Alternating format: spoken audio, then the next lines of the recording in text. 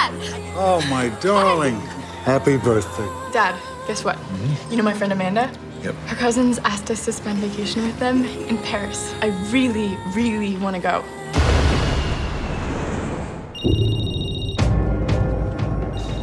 Hi, Daddy. You were supposed to call me when you land. There's someone here. What? Oh my God, they got Amanda. Dad, they got me. All right, listen to me. Go to the next bedroom. Under the bed. Tell me when you're there. Yeah. Now, the next part is very important. They're going to take you.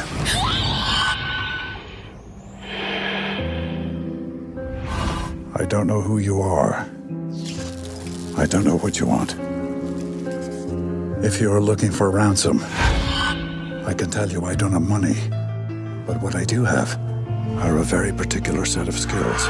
Skills I've acquired over a very long career. Skills that make me a nightmare for people like you. Where are they? If you let my daughter go now, that'll be the end of it. You have a 96-hour What? to never finding her. No.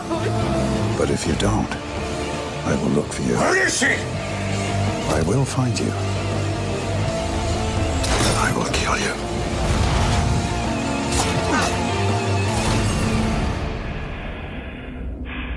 Good luck.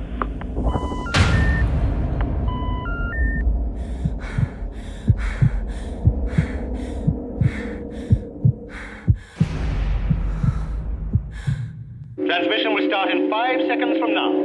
5, 4, 3, 2, 1, in.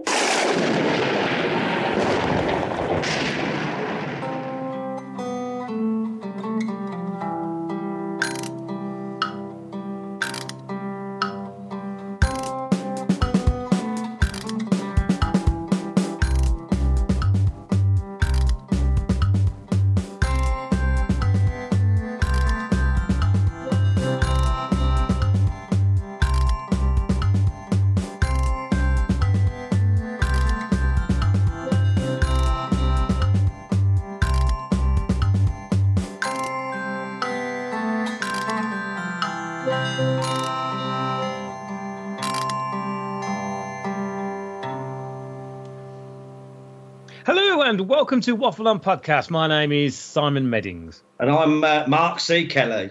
And Happy New Year. Happy New Year. Well, I mean, it's the 31st of January. It seems a bit weird to say that, but we was meant to have recorded this. It's not been the most happiest start to year, has it? So, New Year. Yeah, I mean, COVID sneaked up and had a tickle with the tonsils and buggered us up lightly. And unfortunately, I think I have put this on Facebook. We're going to have to do a few of these Skype calls because of timings, but hopefully that won't be for too long. I should think so, but still, at least we're presenting something. Bloody right. And you've got your nice new, super fiber.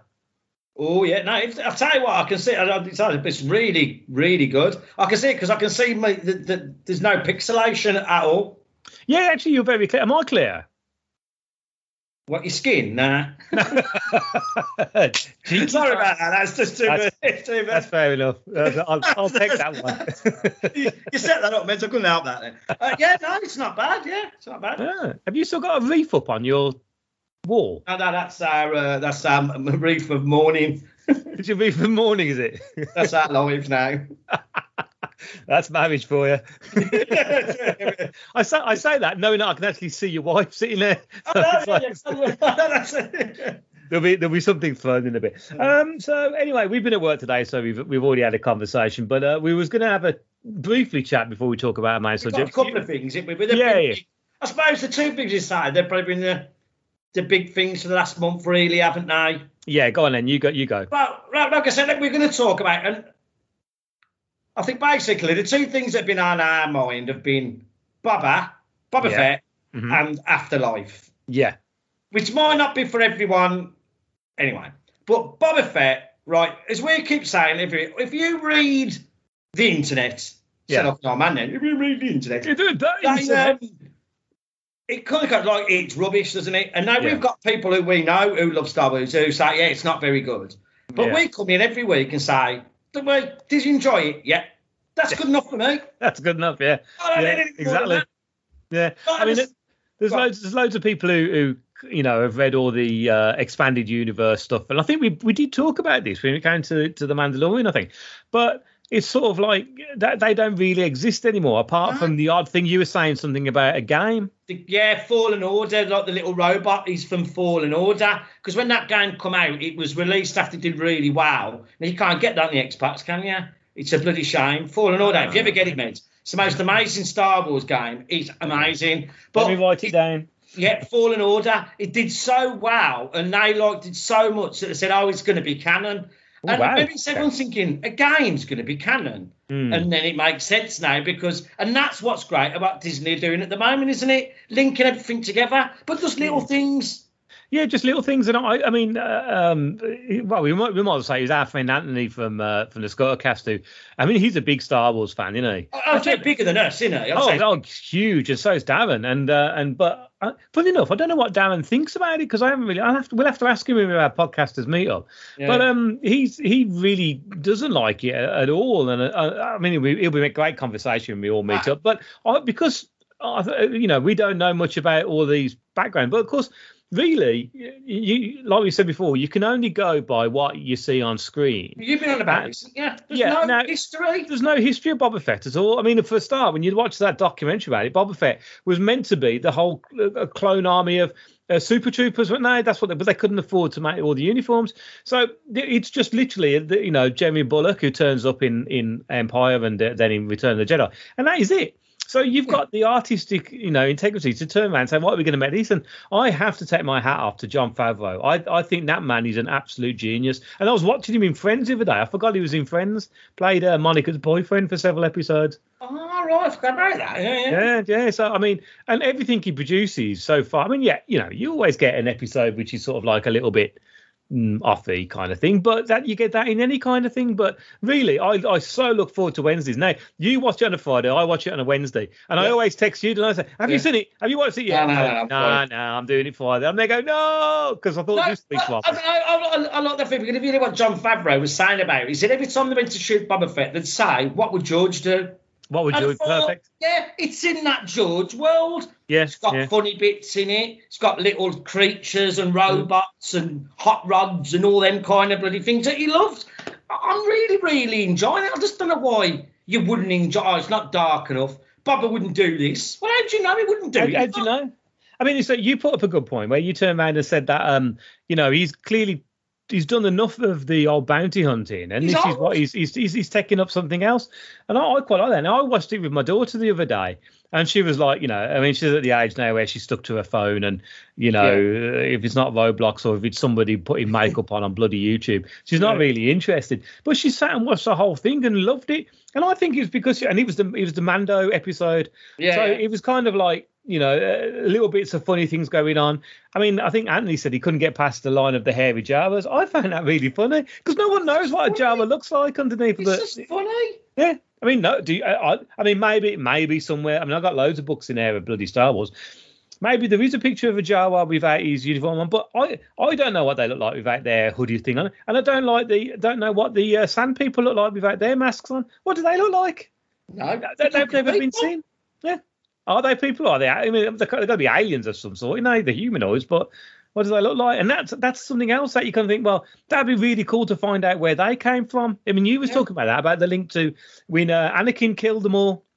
That was never resolved. That was mass murder when you think about it. All right. I know his mum died and stuff like that, and fair play and stuff, but there's loads of these little things that need to be explored. And it's like everything, people who moan about these things, suddenly when you don't get it on TV, they'll be the first to turn around and say, oh man, where's it? You wait till Obi-Wan comes on. Someone's bound to bitch about that. And now, as far as I'm concerned, I want to see Ewan McGregor with his beard, his floppy hair, hence the reason why I'm growing mine now. Yeah. And I want to see some Obi-Wan action, and he better be good. And he's going to be good because you're going to enjoy it. Because like Doctor Who, so people moan about Doctor Who, but as soon as he goes off air, that's it. They're going, oh man, I miss Doctor Who. Well, you shouldn't have bitched about it in the first place. And like I said, if you don't like it, just turn it off. Just don't watch it. Don't ever tell other people for liking it. Like you think, oh, you don't know Star Wars. Well, Yes, you do. Do you watch it? Do you enjoy it? That's all you need to know. Yeah. If it got loads of people saying it's a load of new fans have been coming on, if that gets new fans into it, in that TV show doing its raison d'etre, that's it, isn't it? Exactly. That's the same thing what happened with Doctor Who as well. You had loads of people who, and I must admit, like I said before, I put my hands up. I was a bit iffy when, it was all about Rose and then the 10th Doctor and all this love interest going on. But look at the popularity of it. Look how popular it suddenly got. As far as I'm concerned, that's got to be a good thing. It keeps shows alive.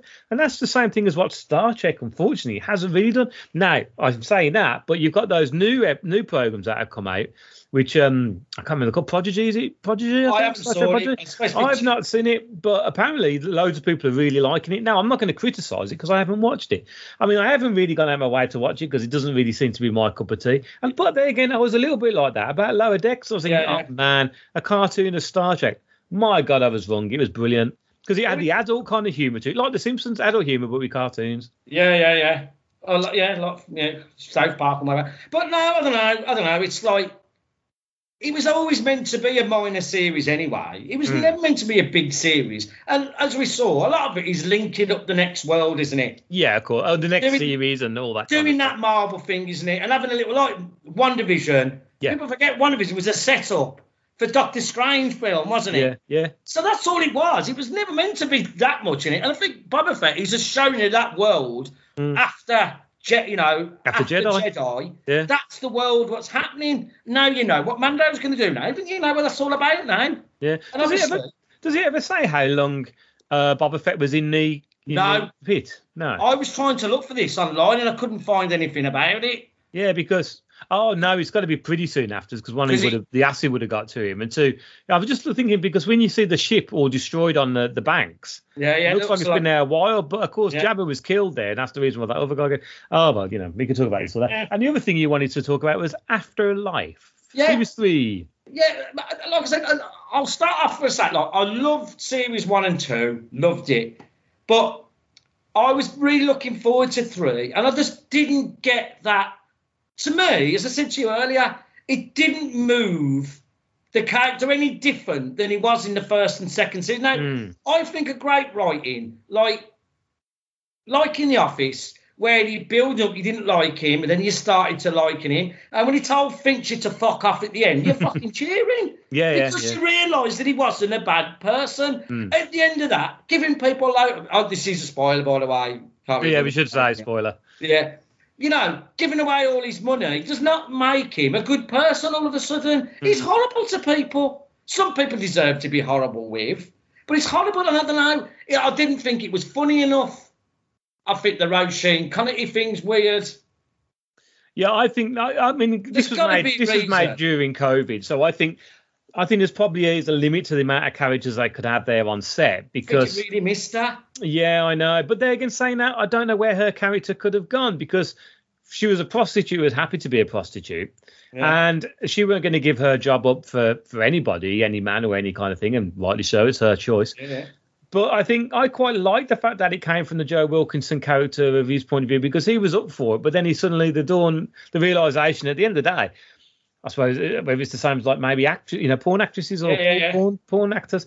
The reality is at the end of the day, she's sleeping with other men. Could you really live with that? I really don't think there's many people in this world who could. And I quite like the fact that he went from being a bit of a lonely person to that. And he could have quite easily have gone on the point of Ricky Gervais's character turning around and saying, "Oh, come in and have a cup of tea," and he didn't. I quite like that. It's like, well, hold on, why are you talking to me about it for? Yeah. And I think the thing is that there's only a certain point where that character can go. It felt a bit rushed towards the end of it. It would have been better if that was built from, say, episode 3 upwards to him having a bit of redemption. Yeah. But I quite like the things of. I'd say I really quite like the stuff with the brother-in-law. Not so much being nasty. I think he was the best thing in it. I think he's got subtlety. He's got subtlety. But what I liked about that, though, was, when he was doing all the sports kind of stuff, I really enjoyed that, because he was sort of like, well, wait, what are you trying to prove? What what's the whole thing? And he weren't even trying, like when he was drinking that pint in the and then foaming up, and it was like in the squash game. I really liked that, because it just goes to say, well, I don't care, I'm not competitive. And especially throwing the plant through the window of that Range Rover. The amount of times I felt like doing that. But you are right. His other characters, like we've talked about this, his gay characters, he's got to change that. Yeah, every gay character and everything has been the same. No, there's not gay. There's loads of gay people who's normal people, not really fucking. And I think I don't like that. Them two, the gypsy pair in it. Who is he? That Derek's girlfriend. I like that Derek character. I think there's more to that character than that. I think he's a sad character. And every time you felt a bit sympathy for him, I thought, well, why would he be like that all the while? Yeah. I don't know. There's things like that. But like you're saying, he had to do it during lockdown. He's probably under a lot of stipulations. But they can't do another series. No, and I think as well that you are looking at a glimpse of these characters' lives throughout the whole thing of it. And I'm really glad that that Kath and Joe Wilkinson's character, I can't remember the postman, they got together because, and I look, there was such a lovely subtlety to that way to Angus. Someone loved you when they pick up the thing you drop on the floor. I always think you can judge a lot by people like that. I do it at work deliberately sometimes, but I'll leave something in the middle of the aisle and I'll watch people walk past. And the amount of people just walk past it, and then you get the odd person who'll pick it up. It says a lot about someone that does. It really does. And I quite like that. I quite like that kind of thing. I like the Penelope Wilton character in what's his name? I forgot his name. Not Mark Eden. Peter Egan. No. Peter Egan. Yeah, Peter Egan. One because I like he was Mears in Callan. I wanted more of that. Yeah, I was more interested in them characters than some of the stereo, like the two lads. Like blokes ain't like that anymore. They're just not.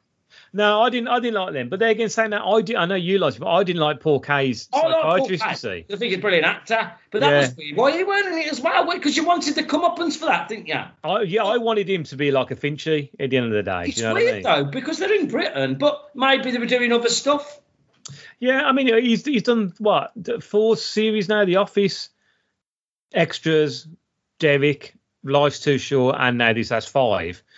I've never really watched much of Life's Too Short. I didn't really get it too much. I mean, I enjoyed bits of it, and the Christmas special was amazing. Christmas special, yeah. But we've got actually the clip at the end of this podcast is from Life's Too Short. But one of his best endings, I personally think, The Office was brilliant because one, it told Finch to fuck off. But unfortunately, because the film came along, that doesn't cancel it out, but it's not good. I still think Extras. I think Extras, when he looks at that camera when he's on Big Brother and he's speaking to Ashley Jensen, I think that's amazing. It's amazing. Stuff. Yeah. And I think, like I said, the stuff with Ashley Jensen in this, it was never came true to me, because why would someone want to be a friend with someone who's not very nice to them? And I think, well, that was a bit, I don't know, maybe because, I don't know, I think basically this didn't make me laugh enough. And Ricky Gervais always makes me laugh. But as we've said, he's overused on shock tactics. He's a bit boring now. Oh no, I'll just use bloody the C word. See you next Tuesday. Yeah, see you next Tuesday. All the while, it's funny and fun, but then afterwards, it's just a bit. No, we work in a working class environment. People don't use that word that casually to their heads. No, they just don't, and he uses it all the while. You know what I mean? People don't use it in conversation. They don't. No, it's a word that's used to make a point when you're really pissed off, in it, really. Yeah. I mean, you're really angry. I mean, there was the only one word of that when he spills the ashes on that barman. I like that bit. That did make me laugh. But they can say that. I'd seen that in the trailer. So I kind of like... yeah.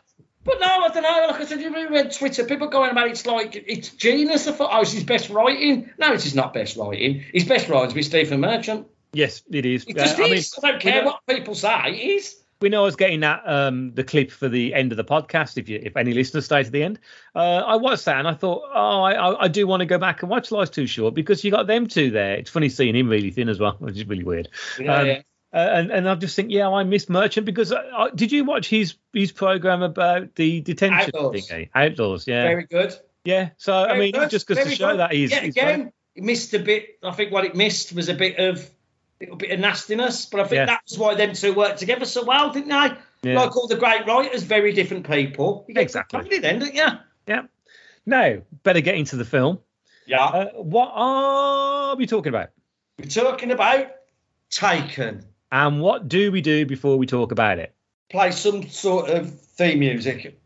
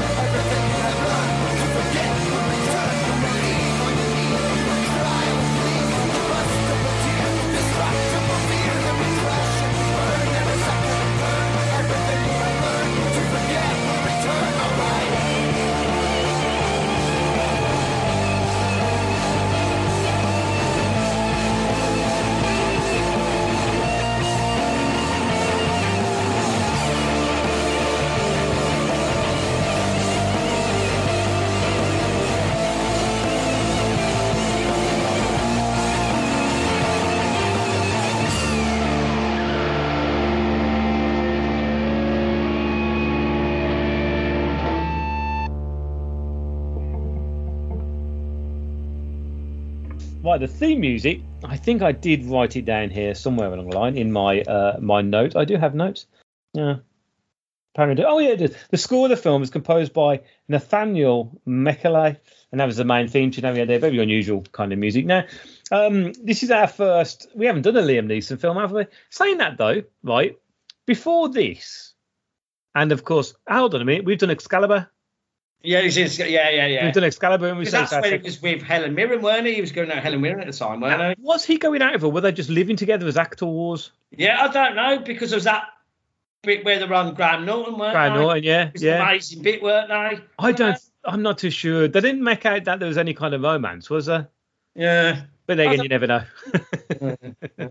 But Liam Neeson as Brian Mills, he was born William John Neeson. He's now 69. What? And he's still punching people in the faces. Yeah, I know. And he was born in Ballymena in Northern Ireland. He's been acting since 1976. So, long thing. But before this, he was most well known, of course, for playing fairly romantic comedies. He'd done Love Actually, of course, which he's most well famous for at that point. And now, really, this is a game changer for him, I think. This is what changed his career around, possibly for the best.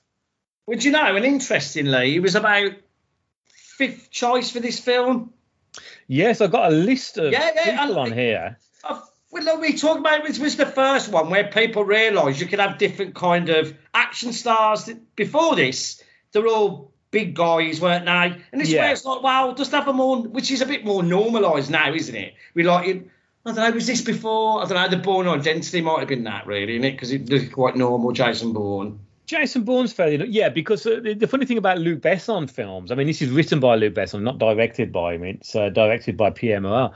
But you look at the Transporter films, which are cracking movies, right, but they are seriously Statham-centric films, and it's as you said, he never loses in one of his films. I know. I like Statham a lot, but now I've found out about that thing, it sort of puts you off him a bit, doesn't it? Do you think that's true though? Do you think it's true, or do you think that's a bit of an urban myth that he has in his contract? Do you think of any film he's ever been beat up in? Because once was that, I can't think of any film he's ever. Because he wins all the fights in bloody. I don't know, because I haven't saw any of the Fast and the Furious ones. What's it like in? Does he lose any fights in Hobbs and whatever? Nah, because that's a comedy, really. I mean, to be honest with you, I've not seen, like you, any of the Fast and Furious films. No. I only watched that because, one, I like The Rock and I like Statham. And it was them two together, kind of like, they're like the new Stallone and Schwarzenegger, or, some that kind of thing, And then the Expendables, aren't they? He's done all that kind of stuff, which I don't think they're making anymore then. But Luc Besson, and the same with Luc Besson's Taxi, I think it's 1 to 4 they've done in France, not the remake. That's right. But this is the one where, as you say, he's very much a normal kind of guy. The guy who was actually first cast as Brian Mills, you know who it was? One of your favourite actors, actually. You inspired to be like him, especially on a Friday. Oh, right. Was it like Lloyd? No, he's Jeff Bridges. Not Lloyd Bridges. Jeff Bridges. Was it? Yeah, Jeff Bridges. Jeff Bridges. Yeah. Jeff Bridges, man. That'd be amazing. It's amazing, but I suppose you think, oh man, he couldn't play that. But imagine what he was like. Remember what he was like in Iron Man? Exactly, yeah. He was really cool in Iron Man, and he looked really cool. I mean, the guy looks cool. Do you know how he's getting on? Because I know he's been having treatment for cancer, isn't he? He's had cancer, isn't he? Yeah, I don't know. He's got a bit quiet about him, hasn't he? Because he's got about the same age, isn't he? About late 60s, got to be. Must be. So I hope he's all right, because I haven't heard much about him. But yeah, really. But can you name any other Liam Neeson film apart from Excalibur? Rob Roy. Rob Roy. Yeah, I suppose so. That's the one I can think of. No, he's been people. He's been in, he's been in lots of films, but he was never the. Never the leading guy, was he? I can't think of any. No, not really. Yeah. Was he in Braveheart? No. Weren't in Braveheart. Oh, Star Wars. Yeah. Mind you, it's such an unforgivable film that no wonder we forgot. Now, there's not a lot of other people in it, so I'm going to mention Maggie Grace as Kim Mills. She's been an actress and since 2001. Her most recent thing, Cal, which you've probably seen her in, Fear the Walking Dead. Fear the Walking Dead as a journalist. Yeah. She's a terrible actress. Now, her acting in this is terrible, isn't it? Well, I'm like a little girl. Yeah. Anyway, yeah. Yeah, I mean, thing is, I just put her down to being an American. You know, no disrespect to our American friends, but there's a bit of a stereotype. Like English kids in films are just brattish upper class. Yeah. Twats. And in America, they just kind of like scream fest. It's like the other her mate won an award apparently for being a scream. You know, they call it a scream diva, scream queen. Yeah. And but yeah, you know. Yeah, I mean, I suppose when you've got Famke Janssen in this as well, lovely Famke Janssen. Do you know where she's born? Famke was born? I like Famke Janssen. Was she Dutch or something? Yeah, well done. Yeah, North Holland she was born. Yeah, she's Dutch. Sure, yeah. Obviously raised out in anyone else. Another Walking Dead character, Xander Valance, who plays Stuart St. John, the step dad, I suppose you'd say. Yeah. Did you kind of think with Famke? I mean, you know what? I couldn't remember any of this film. I couldn't remember any of it. So I'm not 100% sure I've seen it before. What? I know, because there was nothing. Obviously, I recognise I don't know who you are, that kind of thing. So you've sort of took that film through, you know, what did I say? What did I call it? Osmosis. Like miasma. You've been picking it up from all different things. Yeah, There's lots of films like that. Through osmosis. That was like me with the Christmas one that I never saw. Christmas one. Cary Grant. No, Jimmy Stewart. I mean, sorry. It's a Wonderful Life. It's a Wonderful Life. I haven't saw that, but I thought I had him alive. Yeah. Until I watched it, because I've saw little bits and heard bits and you're always having it on and Red Dwarf, so I never actually saw it. And I think obviously done that. Yeah. Oh, I think so. I mean, I think what it is that I think when I originally saw it was on a plane, so and when you're on a plane, you don't really concentrate. And I don't think I was really. Yeah, and that cut as well. So I really quite enjoyed this, but it's great. But that's the thing, but I really hated her.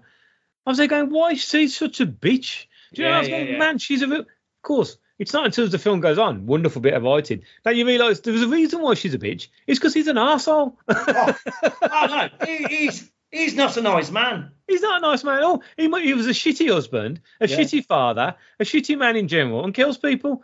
But of course, because he's the hero, quote, you kind of like want him to be really, kind of like, it's a bit like when you watch The Gentleman. The main guy in that, I suppose really the main guy in essence is actually Hugh Grant. But I mean, the other one, Charlie, the one Charlie Hunnam, yeah. Charlie Hunnam. He's kind of thing. He looks quite cool because he looks cool for a start. But he's actually not very nice at all. No, he's not. You know what I mean? So you end up thinking, how come I'm really liking all these nasty pieces of work? But he really does come across. But so that I thought was really good. And also I thought she was a really strong character as well. It was good to see a film which is quite old now. It's at least nearly 20. That can't be 20 years old. 2009, wasn't it? Yeah. 12, 13 years old. So who's a good, strong female character who stands up for herself. Now, as you said, I'm not going to watch the other ones because you said don't bother watching them. Nah, no need. It's like no need. I don't know. If you want to be a completist, the second one is it's all right. It's the family of them Albanians come to get him, and he gets kidnapped. He's the person taken in that one. Not that great. It's not violent either. Everyone got gradually tamer, and that's what this film's good. Yeah, that it's full on, isn't it? Oh yeah, I mean, he's horrible. Well, he did all his own stunts in this film as well. Well, I mean, there's stunts that he could do without. Yeah, like the fighting and that. There's a fighting. Yeah, and he did a lot of training for it as well. Holly Valance turns up in this as well. Always good to see Holly Valance. She was, I must admit, she was a favourite of mine back in the day, in the Neighbours days. But a fairly pointless part. This film really, all the recruitments around the outside, I call them, are really relevant. It doesn't matter. You could just we could have with a bag over the ready. It wouldn't really matter, would it? It won't really matter. And get to the phone call. That's when you know the film kicks in. That's it. And that I really like, because when you got this thing where he suddenly goes and does a bit of like, well, he has no job, does he? So clearly he's paid off from the CIA or whatever federal government he works for, and so because you presume that's how he's got money. and he's moved up to be closer to his daughter. But then his mates turn up, lads, beers. And they're going like, oh, come and do this gig. And it's like, you think, oh, man, is this going to be some kind of SAS gig? And he's just minding a pop star. And then you see a bit of thing that goes on, which is quite good. So you see his skills and everything. That fight's good with the bloke with the knife, isn't it? Yeah, that's really good. But it gets really awkward when he's in the limo with her and she huggles up to him and you think, oh, this is a bit dubious. But it's not until, as you say, you get the phone call bit. I'm not going to play the clip because it's in the trailer anyway and everyone knows it. Great. But it's a great bit of line. But also what I think Liam Neeson's acting in that bit, even though it's really hard to act on the phone, when he says, I will kill, I will come and find you. That emphasis on the word will is brilliant. And I thought, but it's the fact that he turns around and he says, this is the Hobbit. They're going to take you. And I love that because he's sort of like, he's not messing around. He's saying, this is what's going to happen. And this is it. Tell me exactly what you see. And you hear her shouting. You can't really hear it very well, but you hear her shout about that tattoo and all this kind of stuff. Yeah. And when he says that line, that bloke goes, good luck. Good luck, yeah. You think, oh, okay, I wonder where that's going. But that payoff is brilliant on that one. That is brilliant. It's excellent, isn't it? But what do you think about his so-called, I don't know if he was a mate or he was a colleague or somebody he worked with, the police guy who now works behind the desk. Is he kind of in on all of it, on everything? Or is he just turns a blind eye because he gets paid off? Because he clearly gets paid off, doesn't he? Yeah, I think so, yeah. Like I said, I think don't deep think this film too much. No, well, there is a video which I was meant to have watched today. There was a video on YouTube saying 28 things that are wrong with Taken, right? 28. That's 28. But he was on for like 25 minutes, and he was like, "Oh, I can't watch that." Do you know what I mean? But you pointed out a major flaw, didn't you? So who's driving the boat? Who's driving the boat? Yeah. Saw that going on. There's some bloke there thinking, I ain't going down there. Innit? No. I ain't going down there. It's like, some shooting and fighting. I ain't. Now, my biggest thing, I mean, obviously, we're not going to go deep into all this film, but, he does find his daughter. And I love the way that builds up to that because it is quite horrible, the fact that these human traffickers, they've got these girls, they've drugged them. Some of them are dead. There's some horrible bits in it, though. The death of a friend. The sex farm thing in the factory. Oh, awful. It's like, you made me feel that. What bloke would go to that?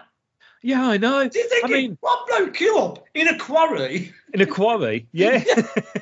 And then coming up in where it's like just really, really horrible. Yeah, I think a lot of this film, a lot of it is about stereotypes, isn't it? There's a lot of stereotypes in this film.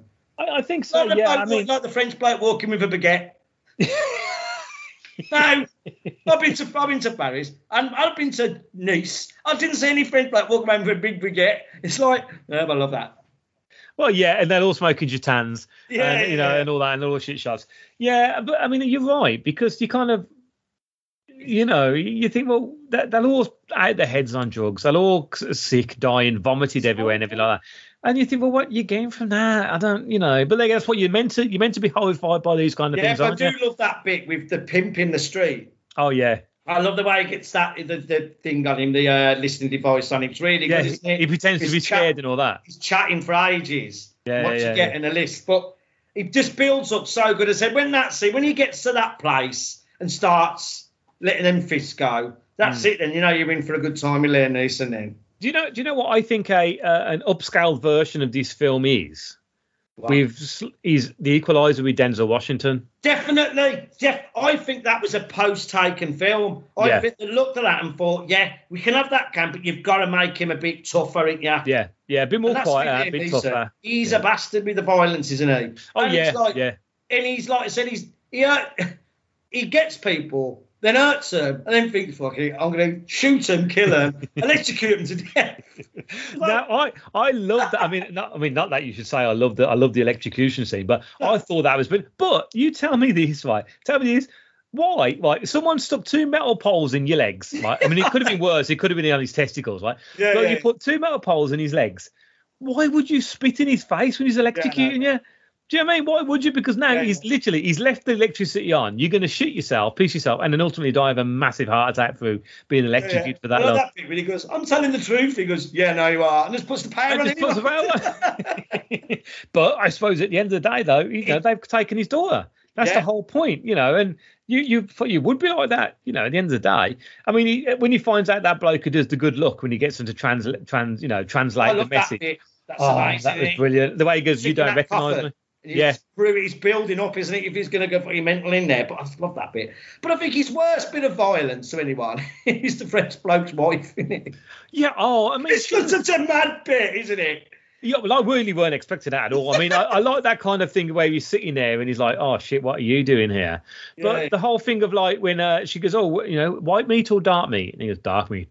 And he's sitting there and it's all a bit tense. But she's being lovely. Would you like a glass of wine? And he just shoots her in the arm, and you just think, there's no need for that. But this is what, and I say I haven't seen that video to say like, the things that have gone not explained.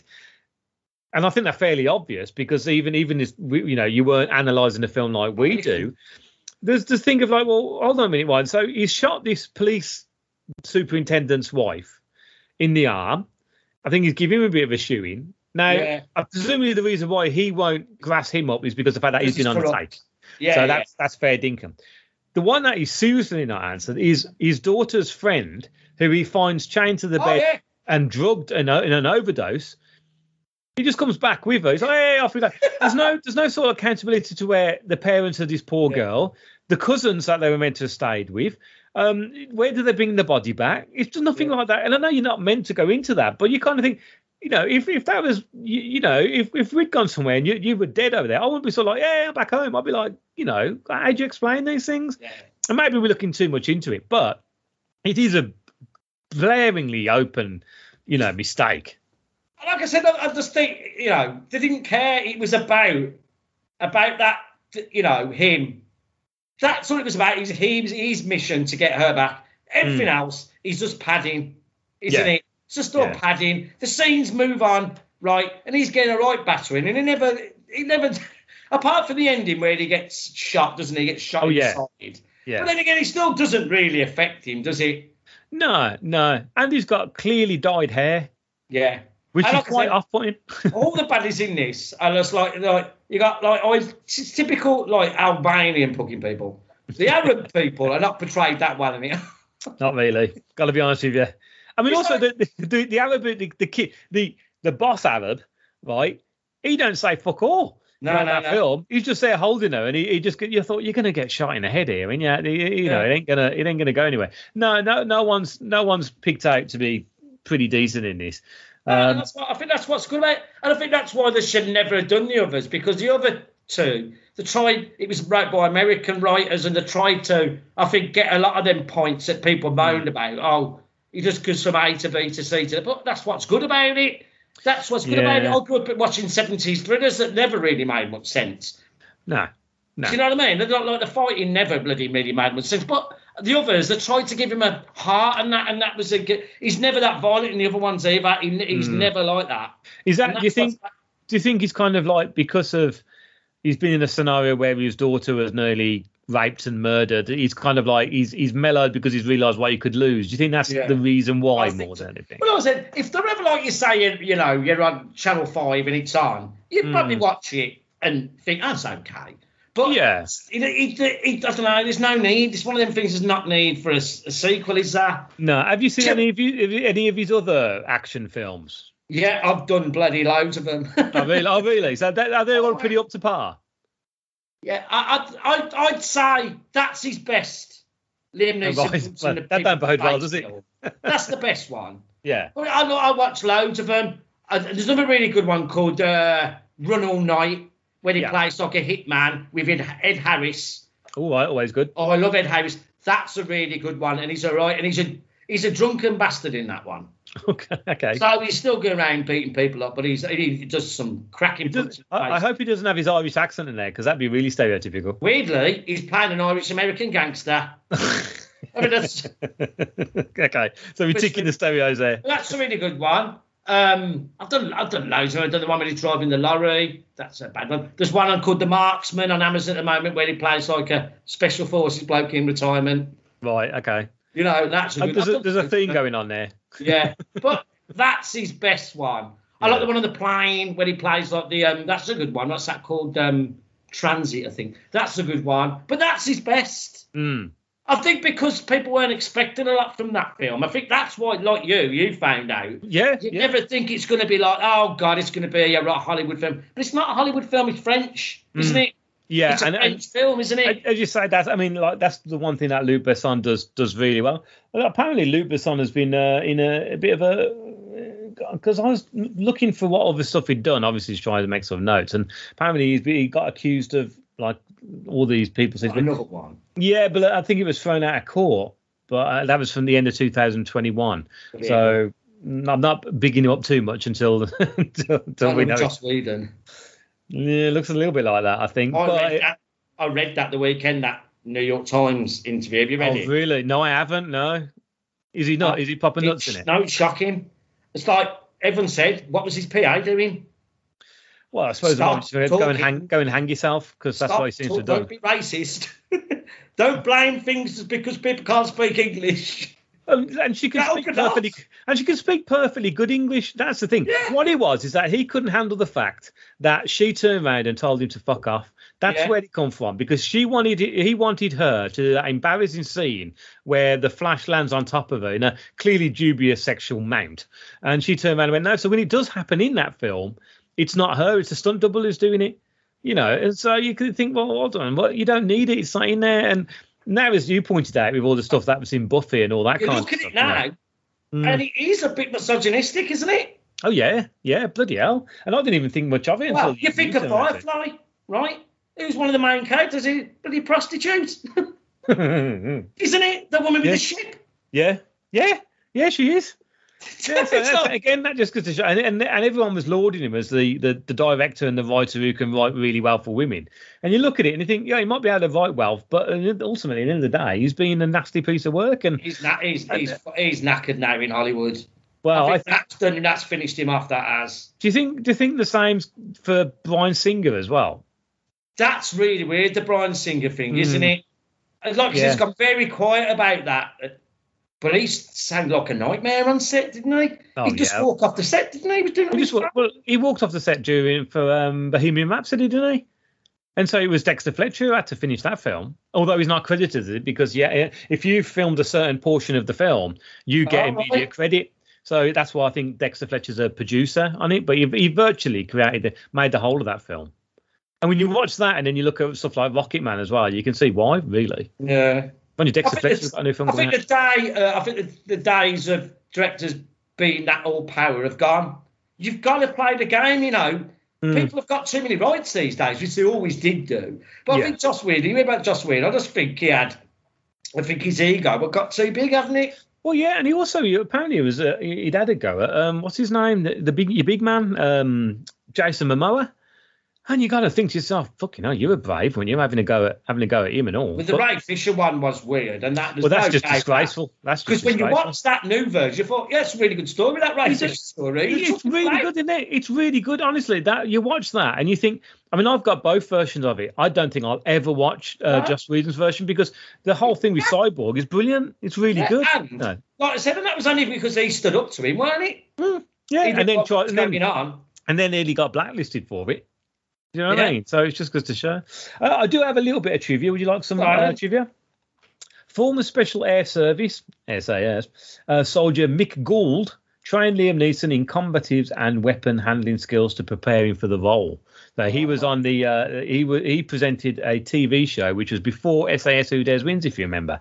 Quite short. Now I love that fighting style they use in that, because it's all like. It's all blocking in it with his arm. That's it. Yeah. I really like that. It's really good. Defensive blocking. Liam Neeson expected the film to bomb. But he signed on in order to spend 4 months in Paris and learn karate while playing the kind of role he'd rarely been offered in the past. Ironically, not only was the film a massive hit, but he created a new on-screen image for him. What now? To me, that is why you should do films. A lot of actors don't do that anymore. Do a film. If like Michael Caine with the bloody Jaws 4 in it. Yeah, exactly. I want to go on holiday for a year. That's it. Just do it. That's what you do. Bloody Liam Neeson got to learn with special forces, go on holiday in Paris for loads of months and get paid, because I bet he was paid a pretty penny for this. Oh, yeah, and change his career around. Yeah. The last thing I knew is the map that Brian is holding when he finds out about the girl's plans at the airport at the beginning of the movie is an old European map, probably dated 1992. As the now dissolved Czechoslovakia and Yugoslavia can clearly be seen, Czechoslovakia separated into two independent countries, Czech Republic and Slovak Republic, in 1993. Yugoslavia was dissolved in 1992. I bet that's one of them things that is on that, all the things wrong with it. Like I said, I think the thing about this film is, I've saw this film loads of times, and every time I watch it, I can watch it all the way through. I'm not bored, and I enjoy it. And at the end, I've got a smile on my face. Yeah, and that's what you want from a film, isn't it? Ultimately. It's got violence that's crunchy that you want. Don't wimp out on the violence. Like, it is stereotypes, but there again, that's in it. But then again, I suppose that's action films, in it. What, and Rambo weren't? Well, exactly. But the thing is, sometimes is that the reason why it's stereotyped, it comes from a point, doesn't it? If it's a stereotype, it means that there's been several reasons for that. I'm not saying it's the right thing to do, but if you create a stereotype of something, it's because there's been evidence there to prove it. Yeah. I mean, don't get me wrong. I'm not saying Afterlife is right with his gay characters, because it's ridiculous on that aspect, and that is really ridiculous of it. Anyway, I thought that was quite a good old yarn about Taken, which is available for free on Disney. Yeah, and a good thing. And you know what though, Meds? If you ever want to watch, that's not the Disney one. I watched it when I watched it first on Amazon. I paid for it, and there's a stronger European cut. Oh, right, okay. And it's 5 minutes extra. So, and then 5 minutes are all the violent scenes that were cut. They're cut scenes. Really? Yeah. Ooh, He's got a lot more of the torture bit in it.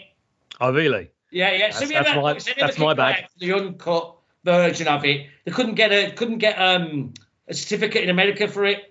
Oh, right, okay. They did that because you get that thing in America where you can have without a certificate, can't you? Yeah, it just don't get shown anywhere, does it? That's the problem. So there's no point in having it, is there? That's the thing. Now, we have a rough idea, don't we, of what we're going to be doing over the next couple of months. Of course, having a meatloaf. We're having a meatloaf. We're not going to be doing about Bat Out of Hell, because I really don't like that song. I tried to listen to it and I still don't like that song. Oh, really? I quite like it. I love Dead Ringer for Love. I think Dead Ringer for Love is my favourite of his. Yeah.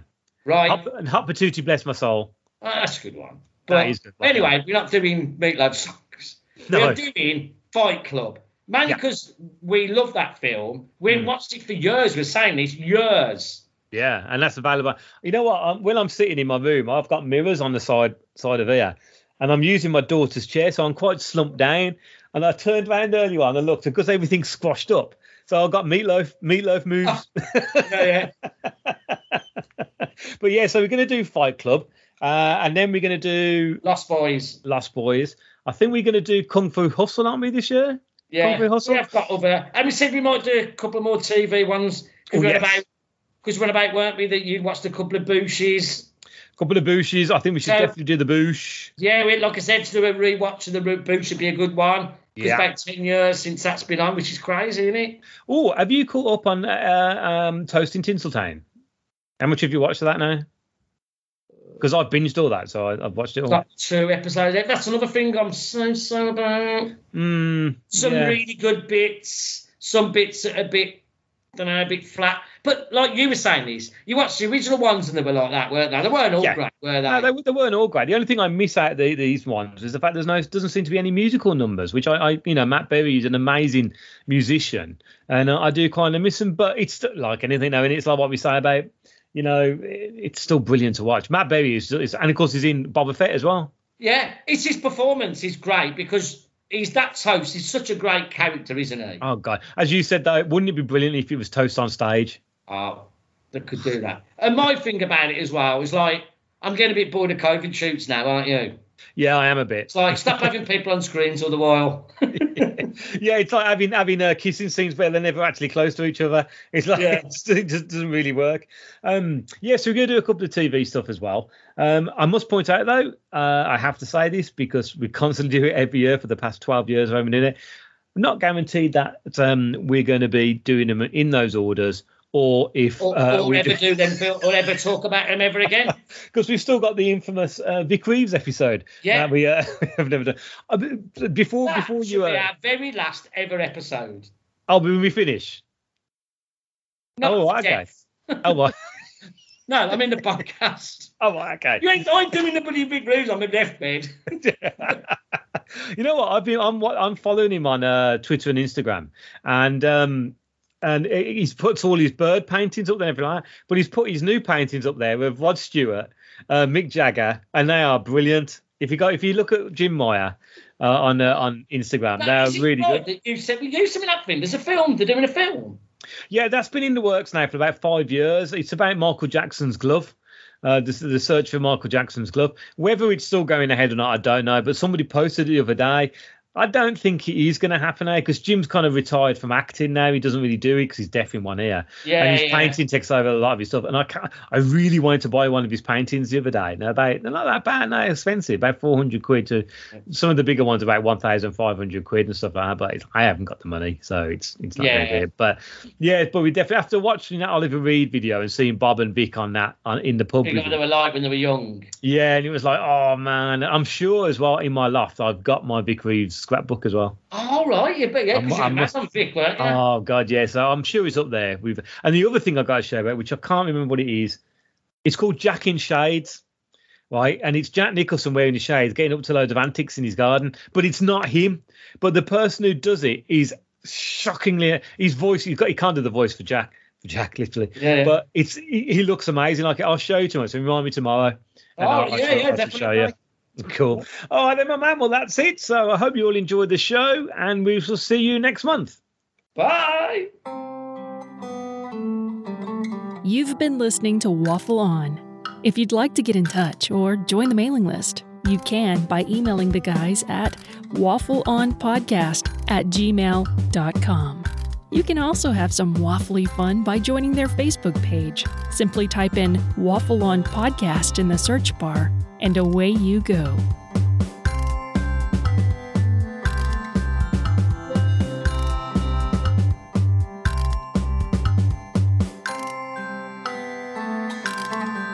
This has been a Waffle On production. Copyright Simon Meddings and Mark C. Kelly. People is that through them you get to meet other influential people. I mean, if either of you or both could come along, it'd really help me. I can't. That's how this business operates. It's all about networking. You'd really enjoy it, I promise. I wouldn't, Warwick. Trust me. Warwick, you've got to go. Sorry. Hello? It's Liam Neeson. Come in. I work with him. Okay, but you've got to go, though. Sorry, guys. I could just... There he is. Hello. Hi.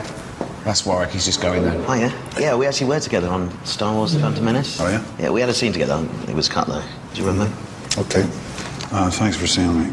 I'm here because I'm thinking of doing some comedy. Oh, right, like a comedy movie? No, on stage. Stand-up comedy, live comedy of some kind. Wow. I'm a funny guy, aren't I? I'm funny, right? Yeah, definitely. Here's some of the stuff I'd like to work on. Improv, stand-up comedy, funny monologues, crazy characters, sketches, slapstick, anecdotes, parody. Yeah? Yeah. You notice this list, huh? I'm always making lists. Oh, right. In fact, that's probably why Steven Spielberg cast me as Oscar Schindler's List. I said, Steven, I make lists all the time. And he said, that's exactly what I'm looking for. What's funny? So, I thought you were joking about getting the part of Oscar Schindler because you made lists. No. As an actor, you need stuff to draw on. And I drew on that. Okay. Wow. Okay, let's do some improvisational comedy. I can't now, Liam. It's a bad time. Let's do some improvisational comedy now. Okay. Give us a scenario. Right, okay. You're a hypochondriac and Ricky's a doctor. Excellent. Okay. Knock, knock.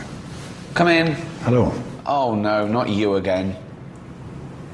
I've never been here before. Sorry, I thought, because you're a hypochondriac, you would have been to the doctors before. Don't presume. That's a backstory we didn't agree on beforehand. No, I know. That's improv, though, isn't it? You sort of go with the flow. I don't take notes. Okay. Can we go again? Yep. Because you around that? Sorry. Or not? Come in. Hey. Hi, how's it going? What seems to be the problem? I've contracted AIDS. How did you get that? From an African prostitute. I'm riddled with it. The prostitute's from an African country that's ravaged by starvation, so selling her body was the only financial recourse she had left. Do you mind if I interject for a second? Sorry, I just think this is getting quite heavy, this sketch, and I just wonder if perhaps, just for the sake of comedy, you might not want to have contracted AIDS from an African prostitute, just... Okay. Right. Knock, knock. Come in. Hi. Hi, what seems to be the problem? As I said before, I've got full-blown AIDS. Right. Do you want to know how I got it? Sure. I'm a well-known homosexual actor. Wow. Okay. It was. I wouldn't say the name just because of the... I got it from a non-specific actor. Does he know he has AIDS? Who? Again, I just wouldn't name them. And also, I just think AIDS is, as I said before, just a really heavy subject for comedy. Okay. Could have bowel cancer. Yeah. Cancer, though, and AIDS and famine are just not really subjects for comedy. Well, how does he get away with it then? We don't know. Well, we shouldn't have a doctor in the sketch if I can't talk about AIDS. Okay. What do you suggest? You're a greengrocer and Ricky comes in to complain. I've played Rob Roy McGregor, Michael Collins, Oscar Schindler, Zeus, for God's sake. No one's going to believe me as a greengrocer. We could change your accent. Lots of actors do that. Well, he doesn't. How does he get away with it? Again, we don't know. Let's just do our own accents and get this done, shall we? Okay, greengrocer. Tring. We're closed. I think the shop has to be open for us to do the sketch. Okay, sorry. Tring. Yes. I'd like to make a complaint. I bought some fruit here yesterday, and when I got home, some of it was rotten. That's not my fault. Well, you know, it's your shop, and it was sold on your premises, so... I wasn't here. It doesn't matter, you know, you got to... I was at the doctor's. Okay. I've got AIDS. Thought you might have.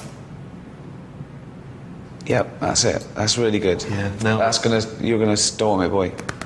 Okay, brilliant. Good luck with that. Well done. Don't forget your little list. You're off as well, aren't you, Warwick? Oh, yeah. Yep. Okay, see you guys.